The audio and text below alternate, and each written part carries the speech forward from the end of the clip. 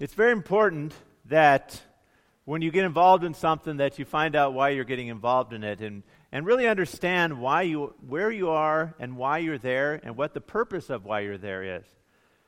People seem to expect the wrong things and do not understand what they've gotten themselves into. An example of this, in 1996, staff members of Bridger Wilderness Area in Wyoming solicited feedback from visitors to their park. The following were actual responses from comment cards given to the staff. It says that trails need to be wider so people can walk while holding hands. Trails need to be reconstructed. Please avoid building trails that go uphill. There are too many bugs and leeches and spiders and spider webs. Please spray the wilderness to rid the areas of these pests. Chairlifts need to be in some places so that we can get to wonderful views without having to hike to them. The coyotes made too much noise last night and kept me awake. Please eradicate these annoying animals. A small deer came into my camp and stole my jar of pickles. Is there any way I can get reimbursed? Please call. It says reflectors need to be placed on trees every 50 feet so people can hike at night with flashlights. Escalators would really help on steep uphill sections. A McDonald's would be nice at the trailhead. The places where trails do not exist are not well marked.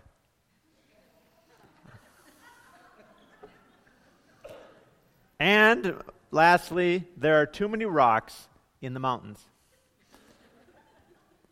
And you think about this and you laugh, and it's just like, well, what does it mean to be a Christian? And what does it mean to be a strong Christian? What does it mean that we follow after Christ? And we can laugh at these things, but sometimes we think perhaps the wrong way too of what it means to be a Christian, what it means. And we have expectations that if we're going to be a Christian, it should be this way, and it's the way we want it to be. We want the chairlift to be moved closer to us so we don't have to bother, even not knowing that going to that is going to be best for us. That the best things require us to take some effort. The best things and the things that are worth it require us to step up and do something. And so I want to talk to you today about is the whole concept. It's going to be in 2 Timothy 2, 1 through 13. Paul is going to talk to Timothy about what it means to be strong as a Christian and becoming a strong Christian. And how do we do this? How do we become the Christian that God has called us to be? How do we become the Christian that fits into the mold of what God wants us to be and not the mold of I want a McDonald's where it's convenient for me? Just think about that contrast right now, where I don't want it to be hard. I don't want it to have this. I don't want to have the model of this is the way God intended it. This is the way He created it. This is the way it's supposed to be. And so, as Paul, again, we're going through the study on what really matters, is Paul is writing the last letter of his life right before he's about to be killed by the Emperor Nero. He knows this is his last shot. He knows that this is what's going to happen. He ends the letter with, I'm being poured out as a drink offering. I've fought the good fight. It's over. But he's going to let us know what really matters. And one of the things is becoming a strong Christian. So how do we do this? How do we become a strong Christian? Well, first of all, we have to receive strength from God. And if we look at 2 Timothy 2, 1 through 2, it says, You then, my child, be strengthened by the grace that is in Christ Jesus. Verse 2 goes on to say, And what you have heard from me in the presence of many witnesses, entrust to faithful men who will be able to teach others also. And he's trying to say here is you need to be strong, and this needs to be based on what came before. And he's saying that everything that I talked about before, everything I talked about being open and with your faith, about suffering for the faith, about being strong in the Spirit, now because of that, you then do this. And here's how you're supposed to do that. And so he says, and he also looks at him, he says, now he calls him my child. He said, and I think sometimes when you're about to tell somebody something that's not easy, you need to let them know that you care about them. Because he's going to tell them some things that he doesn't want to necessarily hear. He's going to tell them that this Christian faith is not just get saved and live a smooth and easy life for the rest of your life with absolutely no worries. He needs to let him know that I am your spiritual father. I am somebody that cares about you. And because I care about you, I tell you what is tough. I tell you no when it's right. That's what a father does to a child, or mother does to a child. You tell them that knives are not fun playthings. You tell them things that they don't want to hear. But you tell them that because you care for them. And he tells them to be strengthened. Now, the way he says it is in a present tense. He says, you need to be strong every day. You need to be strong every day. Things are going to have to happen in your life for you to be strong, because if you are not strong, you're not going to make it. And you need to receive the strength, but he also says it in a passive way, which means you're going to have to receive this strength from a foreign source. Have you ever felt to yourself, I'm not strong enough to do what God calls me to do? The answer to that is, you are correct. If you feel that way, you've understood the Bible.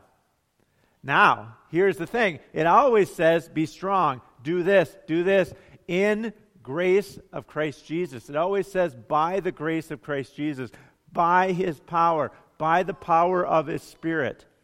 Be strengthened by the grace that is in Christ Jesus. It comes from that. And he goes back to 2 Timothy 1, 7 through 8, where he says, for God gave us a spirit not of fear, but of power. And then if you look at the end of verse 8, it says, but share in the suffering for the gospel by the power of God.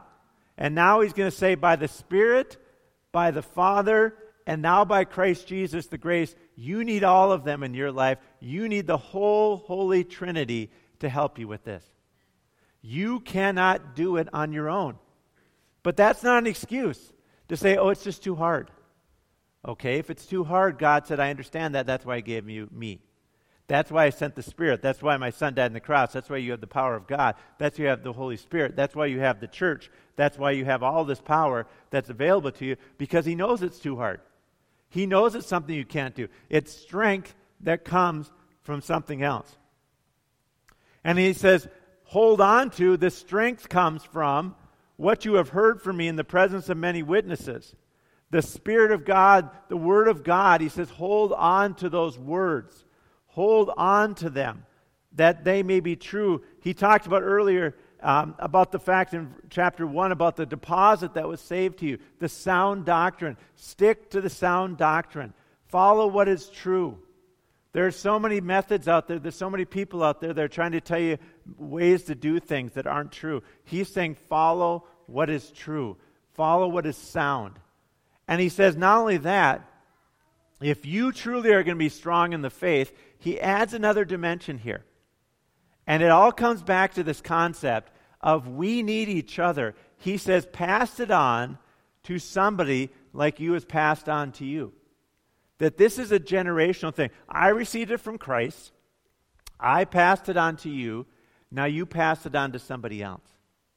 And you not just pass it on to them, but you enable them to be strong and to teach and to be faithful and to entrust them. And this is going to require you putting an effort in this, that they will be able to teach, train, and equip others.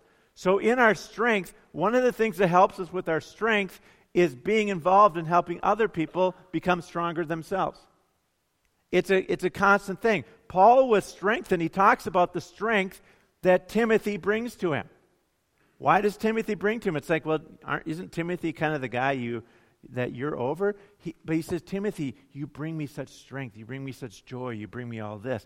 When we are sharing the gospel with others, when we're involved in groups of Christians that are helping one another, when we are actively involved in sharing the gospel and bringing other people up in the faith, we become stronger ourselves.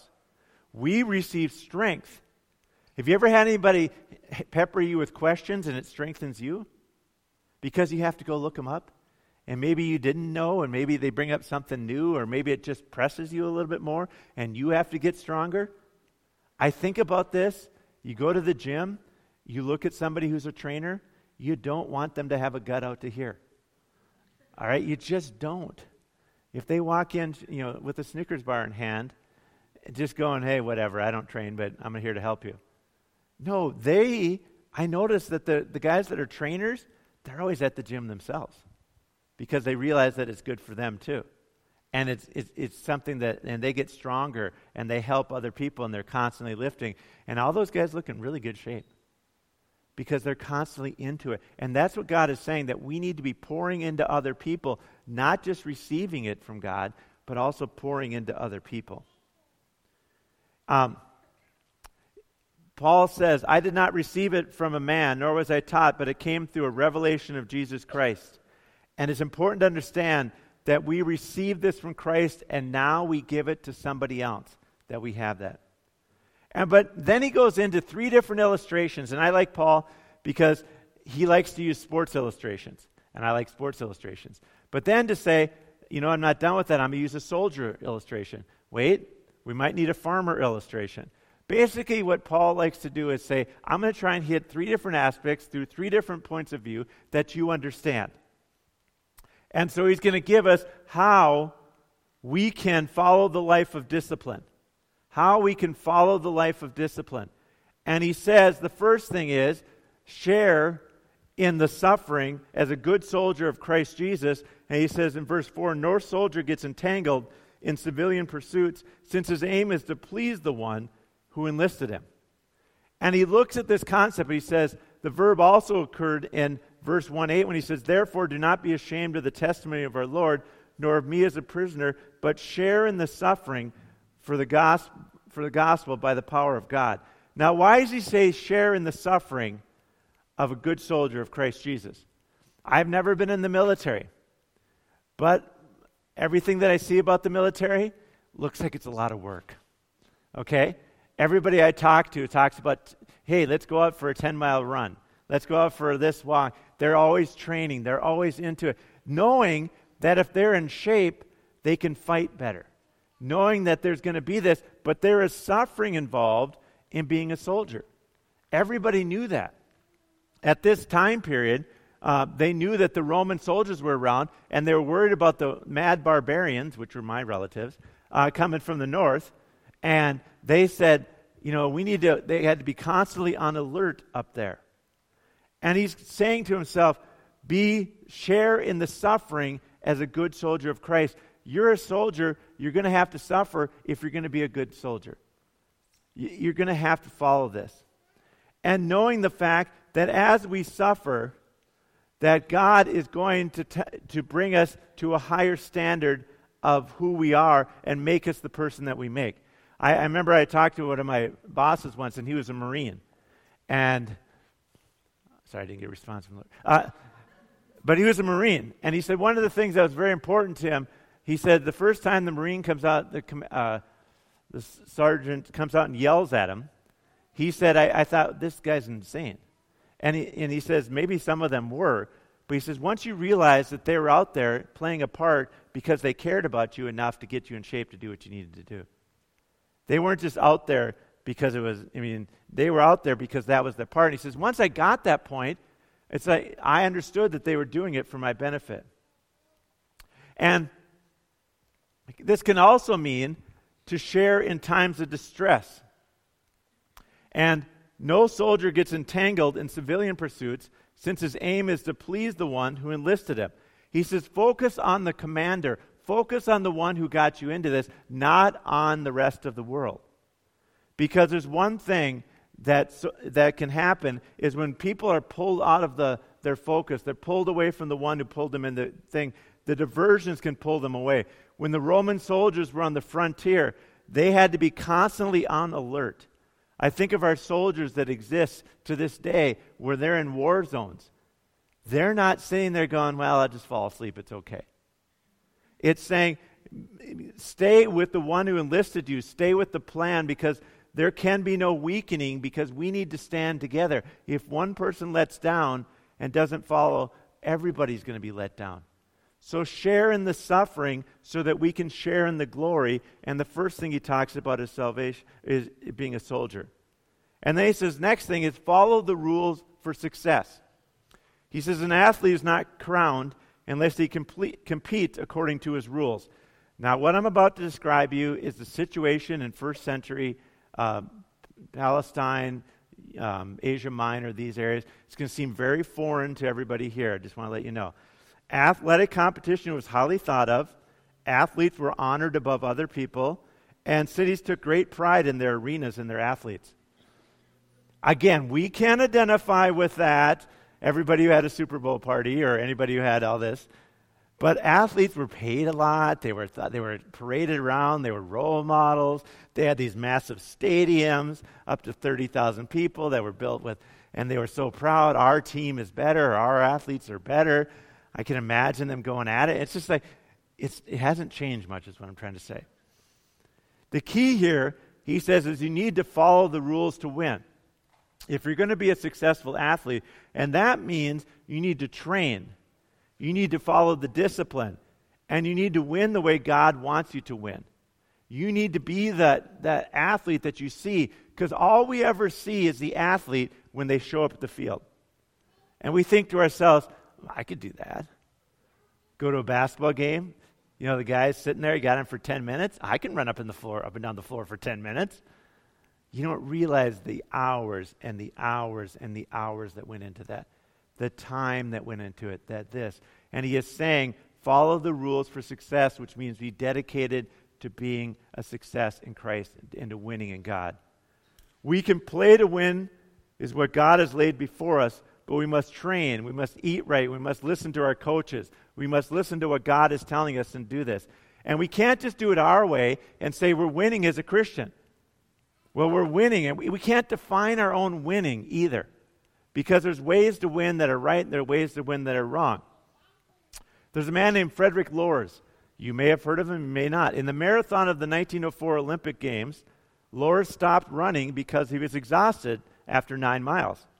His manager then gave him a lift in his car and drove the next 11 miles, after which Loers jumped out, continued on foot back to the Olympic Stadium, where he broke the finishing tape and was greeted as the winner of the race. He won, right?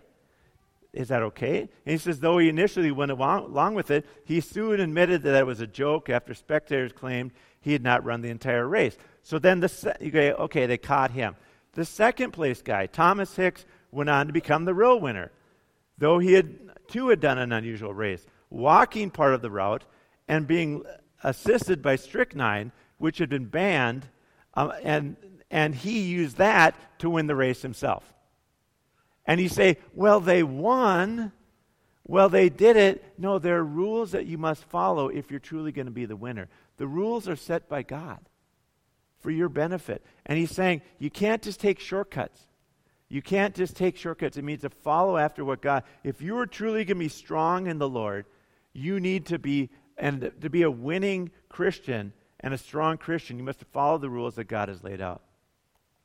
Lastly, as anybody who's ever been a farmer knows that it requires hard work. He says, it is the hardworking farmer who ought to have the first share of the crops. He just identifies the farmer as hardworking. I think most people think of that today. We think of farmer, and the first word that comes to our mind is hardworking. He says, your reward is going to come from your hard work.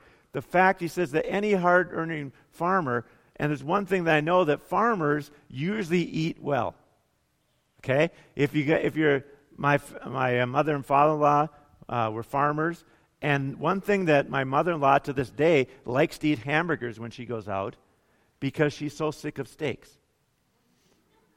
Because that's what they had on the farm when they were raising cattle. They ate well. Farmers eat well. They get the first share of the crops, right? If you're a dairy farmer, you probably have a little bit of milk. You're never wondering, do we have milk? I don't know, do we have cows? Yes, we have milk. And so they always had the first share. He said, understand the fact that God is going to take care of those that are hardworking, just like the farmers. And he's talking about the end day. God will not forget you in the end for the hard work. He says, just like those farmers have what they need for food, you're going to have your share.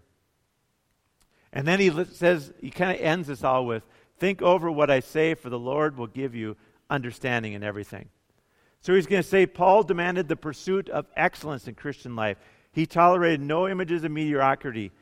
The believer, this is what one commentator says. He says, can you imagine Paul illustrating the Christian life with images of a drop putt or a turncoat?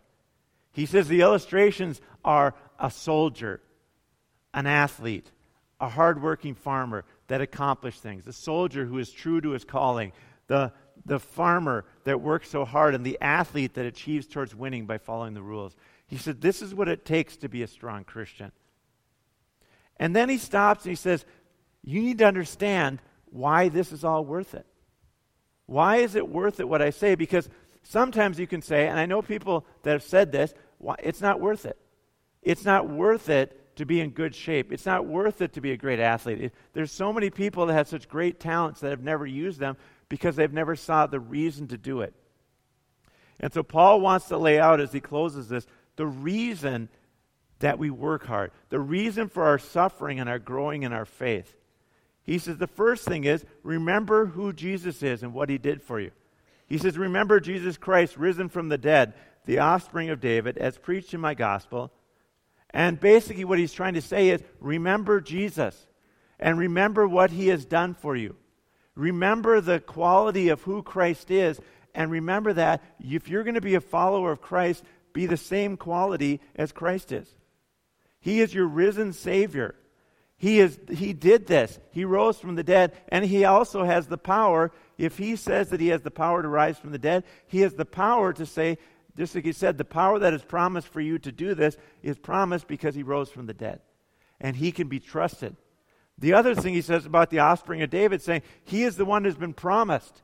He is the one that keeps his promises. From the very beginning in Genesis 3, there was a promise that Jesus Christ would come and he would destroy the power of sin. When Satan seemed like he had won over Adam and Eve, he said, you will be crushed by my son. The promise that was carried on through the whole thing. As preached in his gospel, he says, it's worth it. And Paul says, for I am suffering bound with chains as a criminal, but the word of God was not bound. The reason Paul does what he does is because it's worth it. It's because it's worth it. He says the gospel is strong. Jesus Christ's message is true. It was carried throughout the ages. He rose from the dead. Nobody predicts. There's so many people that predicted they're going to do things, and it doesn't happen. And people then say, well, maybe he didn't, we'll have to reinterpret it, and maybe it's a spiritual thing to understand. No, physically rising from the dead is what Jesus did. Remember the resurrection. It is the foundation of our faith. And he says the word of God is not bound. There is nothing this world can do that can stop the word of God. You have a power that is in you that raised Christ from the dead and make sure the word of God, which will never be bound. See, while in prison, Paul said, I am here in prison. In Acts, he says this, but he says the word of God has not been hindered at all. There's a story in 1930s. Stalin ordered a purge of all Bibles and all believers in Russia. In the city of Stavropol, that order was carried out with a vengeance, and thousands of Bibles were confiscated, and multitudes of believers were sent to gulags. After the fall of communism, a group called Commission sent a team to Stavropol. When they had trouble getting Bibles shipped from Moscow, someone mentioned a warehouse outside of town where confiscated Bibles were stored since Stalin's day. They prayed about it, and finally one of the team members mustered up the courage to ask some officials if the Bibles were still there and if they could have them. The answer was yes and yes. So they got a truck and some workers to load up the Bibles. One of the workers was a young college student. He was skeptical, agnostic, far from being a Christian, which a lot of people were after the fall of communism. As they were loading up the Bibles, the young man disappeared. When they found him, he was in the corner of the warehouse weeping. He had slipped away, hoping to steal a Bible for himself. What he found shook him to the core. The inside page of the Bible he picked up had the handwritten signature of his own grandmother. He had stolen her own personal Bible, a woman persecuted for her faith all her life. The Word of God will not be stopped. The prayers of that mother, the message, Joseph Stalin, who killed millions and millions, killed probably more than anybody else, he could not stop the Word of God. And he could not stop that mother who cared for her grandson and the Word of God coming. Next, we need to be strong for helping other believers. He says, therefore, Paul says, I endure everything for the sake of the elect, that they also may obtain the salvation that is in Christ Jesus with eternal glory. You see, our goal as a church, today I saw our ushers setting up more chairs. We want to have chair problems all the time. We want to have people coming to know Jesus because we see them as people that are in need of Christ, and we will do what it takes. We will suffer. We will suffer and not get our favorite spot. I know, okay, everybody's like, Pastor, now you've stepped over a line. I'm all for suffering for Jesus, but if I don't get my favorite spot at church, I'm switching. All right. But we must endure hardship so that some would become saved to eternal glory, the only hope of the Word. Paul will emphasize this in 2 Timothy 1:9, who saved us and called us to a holy calling. You see, the acts that we do, the life that we live, it's not just that we're saved to a holy calling because God is holy. That is true. But how we live makes an impact on the world around us. The world does not need another Christian who acts like a non-Christian. They've seen that before. What they need is a Christian who truly believes that God is the way. That truly believes no matter what God says, we're going to follow it, even if it doesn't follow our society, even if it doesn't follow my own desires. I'm going to follow what God says. I'm called to a holy calling. Why am I living this way? So that other people can come to know Jesus Christ. And I may be the only example of Christ that they see. They're not going to know anybody else in Christ, and our example is so true. I think back to 1 Corinthians 9:3, and I looked this up, and I said, this sounds familiar to something I read before. And if you look at 1 Corinthians 9:3, it says, this is my defense of those who would examine me, Paul says. Do we not have the right to eat and drink? And then he says in 1 Corinthians 9:12, nevertheless, we have not made use of this right, but we endure anything rather than put an obstacle in the way of the gospel of Christ. He says, we will endure anything. This is the whole issue, to get that. For though I am free from all, I have made myself a servant to all, that I might win more of them. What we need are more Christians, and I know this goes against the flow, that don't say to themselves, you can't tell me what to do. The Bible can't tell me what to do. I'm going to define what I'm going to do. To say, I'm going to live a life, and I may have to give up some of my own freedoms for the sake of others. Because Paul said that. He says, people ask me, do I not have the right to eat or drink things? Yes. Do I not do them? Yes. Why? For the sake of other people. But you can't tell me, Pastor, I like doing that. Does it cause somebody else to sin? Does it cause somebody else to stumble? Paul would say, then stop it. That's a hard truth. Our whole ethical system needs to be based on the fact of what is going to cause our Christian message to go forward. And you may say to yourself, but there's other things. I can prove it, Pastor. I'll proof text it. I'll dig it in there. Is it causing somebody else to stumble? Then stop it. It's as simple as that. I will endure anything. I will endure suffering. I will endure anything. It's the same thing in verse 10. I will endure everything for the sake of the elect. I may have to give up something. I may not have to, do things that other people think is okay. And maybe it's not even that bad, but I will give it up for the sake of my Christian message. And you guys have to examine your heart and say, what am I willing to do? Am I willing to be that person that endures for the sake of the gospel? Lastly, we need to know that what inspires us is knowing that our path is secure. Paul says in 11, 12, and 13, the saying is trustworthy, for if we have died with him, we will also live with him. If we endure, we will also reign with him. If we deny him, he will also deny us. If we are faithless, he remains faithful, for he cannot deny himself. It's very important that we understand this, that if we have died with him, we will also live with him. If we have given everything to God, if we have laid it all at his feet and said, God, I will do whatever you ask me to do. I will give up whatever you ask me to do. I will die to myself to live to you. That we will live forever with him. That eternal life starts now.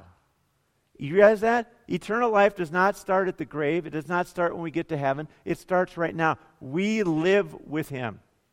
Christ is present with us, present in us, present to give us strength, present to give us peace and hope. He never will leave us. If we die to ourselves, we have the greatest life we can possibly live, which is in the will of God. We may be suffering in this world, but we are receiving the greatest gift of everything, which is being in line with Christ and having him in us. What a great blessing and honor that we have. Life more abundantly now and forever. And he says, if we endure, we will also reign with him. He says, you have no idea, the Bible says, what Christ has in store for you in the next life. You have no idea. If we endure with him, we will also reign with him. Because Christ, who suffered and died on this earth, rose from the dead, ascended into heaven, and he is coming back for us, and that we will reign with him. We will reign with him. What an exciting thing. We are not paupers in heaven. We have everything in Christ. He will come to get us, and we will reign with him if we endure with him. But if we deny him, he will also deny us. He is saying, if we repudiate Christ, he will say no to us. It's a total turning from God. He says, if we don't want to be with him, he will turn away from us. He will turn from us because he will turn away from us. It's like in Matthew 10:33, where it says, whoever denies me before men, I will also deny before my Father who is in heaven. He says, so if we endure with him, we will reign with him. If we deny him, we go away from him. But then the next verse doesn't make any sense. It's just baffled people for a while. You have to think to yourself, because you look at it real quick. He says, if we are faithless, he remains faithful, for he cannot deny himself. Here's the thing. If you ask God to go away and really want him to go away, he'll turn away. But he'll never give up on you. Never give up on you. He will remain faithful to you, though you are faithless. I know that there are stories here. We could call for testimonies right now. People said, I turned my back on God, but God never stopped loving me. God never stopped chasing after me. God never, we sing this song about the reckless love of God, and he never, ever stops wanting us back. He will let us go if we want to go, but he's going to be there for us saying, come on. He's the father in the story of the prodigal son. He's saying, he's looking out there going, what can I do to bring that person back? Who can I put in their lives? How can I be faithful to them? Because I made a commitment to them when they accepted me, and I am never going to let go of them. If you are here today and you have stepped away from God, and you said, you don't understand, Pastor, what I have done, God does, and he wants you back. He was here to forgive you. So the promise that we have is, he will deny us, yes, because we want him to, but he never gives up on us. He never stops. And that is the hope that we have. It's not like we're just sitting on the edge and always wondering if God loves us. He never stops loving us.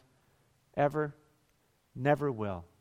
And so to be a strong Christian, we need to be in the power of God, in his strength. We need to have the discipline, the hard work, following the rules of what we're called to do. But I just come back to the end, knowing that our path is secure in Christ gives us all the inspiration. Knowing that he has us in his hand, knowing that he will not give up on us ever. It's what should drive us forward, that he is the risen Savior. He can do anything. He came, he died for us, and he's never going to give up on us. Stand with me right now. If our prayer ministers could come forward. If you are here today and you've never accepted Jesus Christ, you've never made the commitment to him, I want you to know that he wants you to make that commitment. He wants you. It's like Paul was saying, I will endure for anything for the sake of the elect, that they also may obtain the salvation that is in Christ Jesus with eternal glory. This is the whole thing. Salvation, forgiveness of sins. To become elect means to be part of God's kingdom, the ones that are going to be reigning with him forever. And that we will have Christ Jesus with us. He has forgiven us of our sins. He comes into our life. He regenerates us, makes us new creations, it says in 2 Corinthians. And then he is constantly working in our lives as we allow him to make us better every day, to drive the sin out of our lives, to make us new creations in him. And he wants that for everybody who's here, because without Christ, you are stuck in your own sin. You are taking the guilt of your own sin upon you. You do not have the hope of salvation. Today is the day to make that commitment to him and say, I want the hope of salvation. I want to be transformed to him, and I want to have this secure path for the rest of my life. For anybody else here that just needs somebody to pray with them, come and talk to one of our prayer ministers. But if you want to make a commitment to Christ, come and talk to one of our prayer ministers. They'd love to lead you in what it means to be a Christian. But for everybody else that's here, God is calling us to be strong Christians. He's calling us because he rose from the dead for us. He wants us to minister to other people. He wants us to suffer with him, but he wants us to reign with him too. He knows what is best for us. He knows the path that's going to lead to glory. He knows the path that's going to be the best for us. So why don't we want to be strong Christians in him? Let's put aside everything in this world. Let's endure the fact that maybe we have to put away from some selfish desires, sinful desires. The world is telling us no desire is sinful. Oh, I can name a lot of my own desires that I struggle with. Okay? And we have to say that there are things that I have to put away. There's other things that I have to say that are not right. And say, God, you have the better way for me. And not only that, I will look out to other people. And I will say, I will do certain things for the sake of my witness to others. Because in becoming a strong Christian, I want to see other people come to know Jesus Christ. And I want to know that as I reach them with the gospel, it also strengthens me. What a glorious promise we have in Christ. Let's pray. Lord Jesus, I thank you today. I thank you today, God, that you have given us hope. I thank you, God, that we can be strong in the grace of Christ Jesus. Be strengthened every day by you, God. And as we grow stronger in you, God, you have a holy calling for us, God. You have a plan for us. You have inspiration for us by you, God. You have it all laid out for us, God, what you want us to do. You have the rules, the discipline, and the hard work for us, God, but you also show us what it's going to lead to. And we just thank you for this today, God. Let us grow stronger in our faith every day.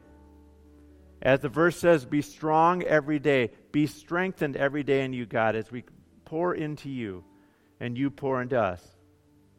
We ask this now in the name of Jesus. Amen. Now go and connect with one another.